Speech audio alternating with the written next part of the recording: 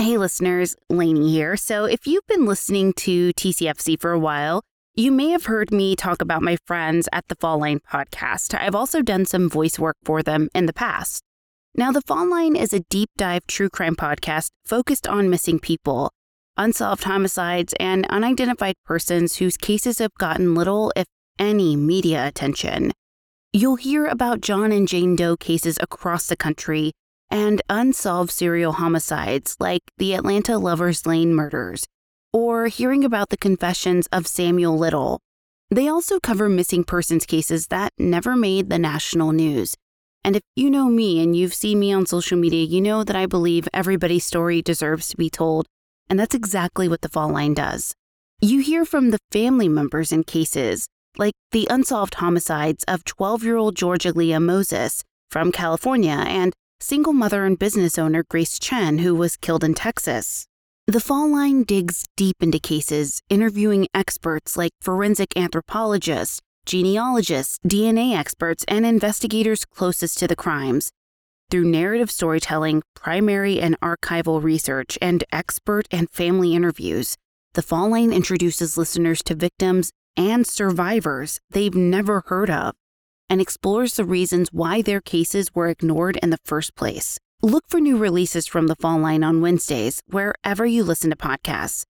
So right now, I'm going to play you a clip from one of the Fall Line's January episodes. It's actually one of my favorites.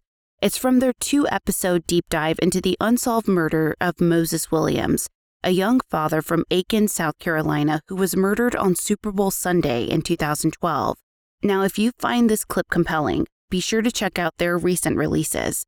There's a 2-part series out now focusing on the death of an Indigenous mother found on a Montana reservation in 1998, the attempts to identify a teenager murdered in Florida in 1986, and interviews with some of true crime's most compelling experts. They truly do such a fantastic job on this podcast. Now, later this summer, they'll feature a 2-part interview with activist Sarah Turney on what needs to change to push forth an ethical true crime revolution and much more. Be sure to subscribe to the Fall Line on your favorite podcast app and leave them a review. Let them know that Lainey sent you. This is part 1 in a 2-part series. This series discusses domestic violence, crime scenes, and murder. Listener discretion is advised. If you're in need of support, please contact the National Domestic Violence Hotline at 1-800-799-SAFE or text START to 88788.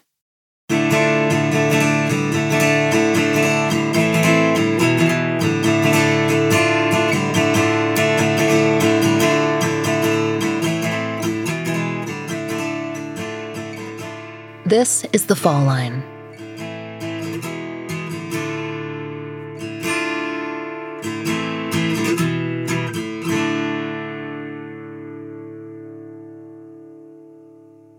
Aiken is a town in western South Carolina, not far from the Georgia line. It's a short drive from Augusta, where Jeanette and Danette Millbrook disappeared in 1990. They're sister cities that share a local news station, WJBF. Aiken, the city, sits in Aiken County, home to Shaw Creek. It's that region where, since the late 1980s, the remains of 4 women have been found.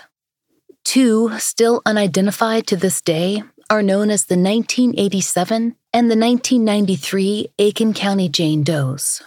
The others, Jackie Council and Ristine Durden, they were identified years after their deaths. Both identified women who were Georgia residents disappeared in the late 1980s, but it's thought that the other 2 women might not have been tied to the state. Local officials have speculated that a serial killer may have been operating in the area at the time. If so, there's some evidence that he might have been targeting camps of migrant farm workers as well as more permanent local residents. At one time, the 1993 Aiken County Jane Doe was considered a possible match for one of the Millbrook twins, possibly Jeanette, though she could have been either. The process of checking that possible match was complicated by the passing of the local coroner, Tim Carlton, who'd offered to make the comparison.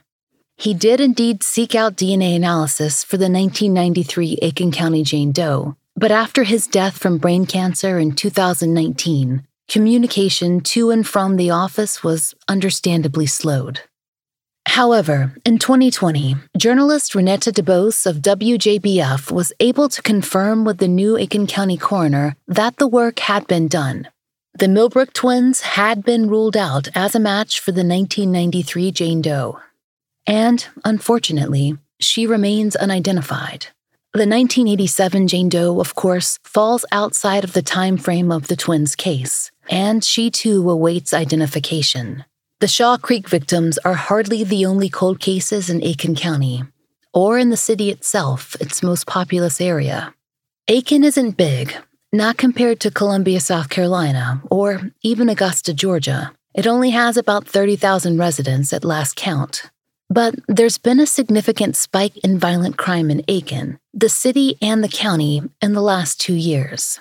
But that's not unique to Aiken. There's also been a spike across the state. And based on our interview with Thomas Hargrove from the Murder Accountability Project back in 2021, that's not a problem South Carolina has faced on its own.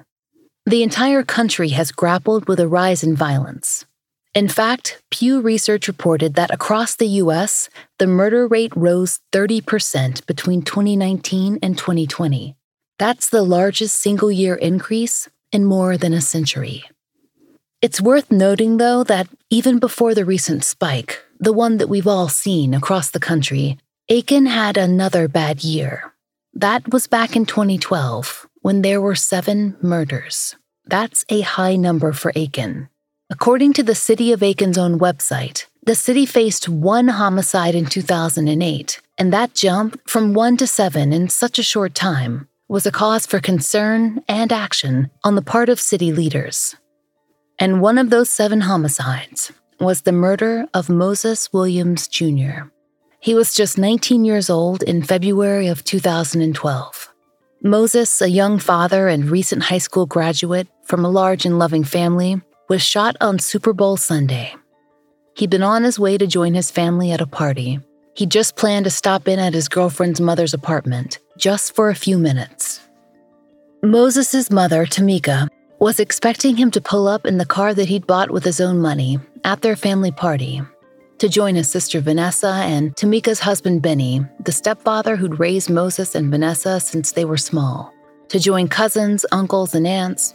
They were all expecting Moses, nicknamed Fat Man as a chubby baby, to turn up with a smile, the first great-grandchild of the family, beloved by everyone. Instead, they heard gunshots echoing in the distance. Tamika was outside smoking a cigarette when she heard the blasts. Moments later, her phone rang. Someone told her, "You need to get to Han Village. Fat Man's just been shot." Tamika couldn't wait for her daughter Vanessa to find the car keys. She broke into a run.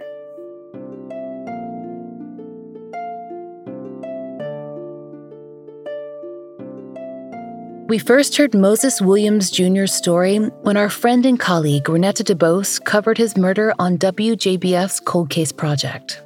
With the 10th anniversary of his death coming up this February and his case gone cold, his family worries that each passing month lessens the chance that the person or people responsible for his murder will ever be caught. According to Cold Case Project, Moses was shot while he was sitting in the driver's seat of his car outside an apartment at the Han Village complex in Aiken. He'd come to Han to drop off his girlfriend at her mother's house. They'd been at another family party, and he'd planned to head over to the second to join his mother, but according to Cold Case Project's interview with the Aiken Department of Public Safety, Moses wouldn't make it out of the parking lot. Moses' girlfriend and her sister told police that they heard gunshots as the girlfriend entered their mother's apartment. Both then ran outside and, quote, found Moses Williams sitting slumped over in his car and what appeared to be a gunshot wound to his head. Nearby neighbors there heard the gunshot too, but they also heard someone run by their bedroom window, hop inside a vehicle, and leave the area in a hurry.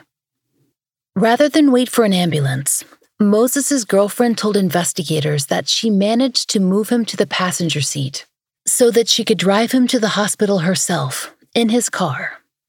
Tamika, Moses' mother, saw that car driving away as she arrived, looking for her son.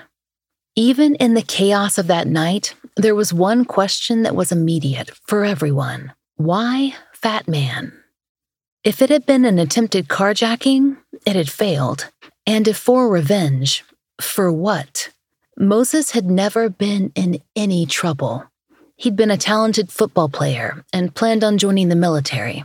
He had no criminal record. Aiken Public Safety noted this in an interview, and he worked 7 days a week. In fact, his mother had to talk him into taking time off just to enjoy the Super Bowl. So why was Moses Williams Jr. one of the 7 murder victims of 2012? It's a question his family has been determined to answer for the past 9 years. And now, as they close in on the 10th, they feel that all the information is readily available, known to enough people in Aiken to make a case. It's just a matter of those who have that information being willing to speak it.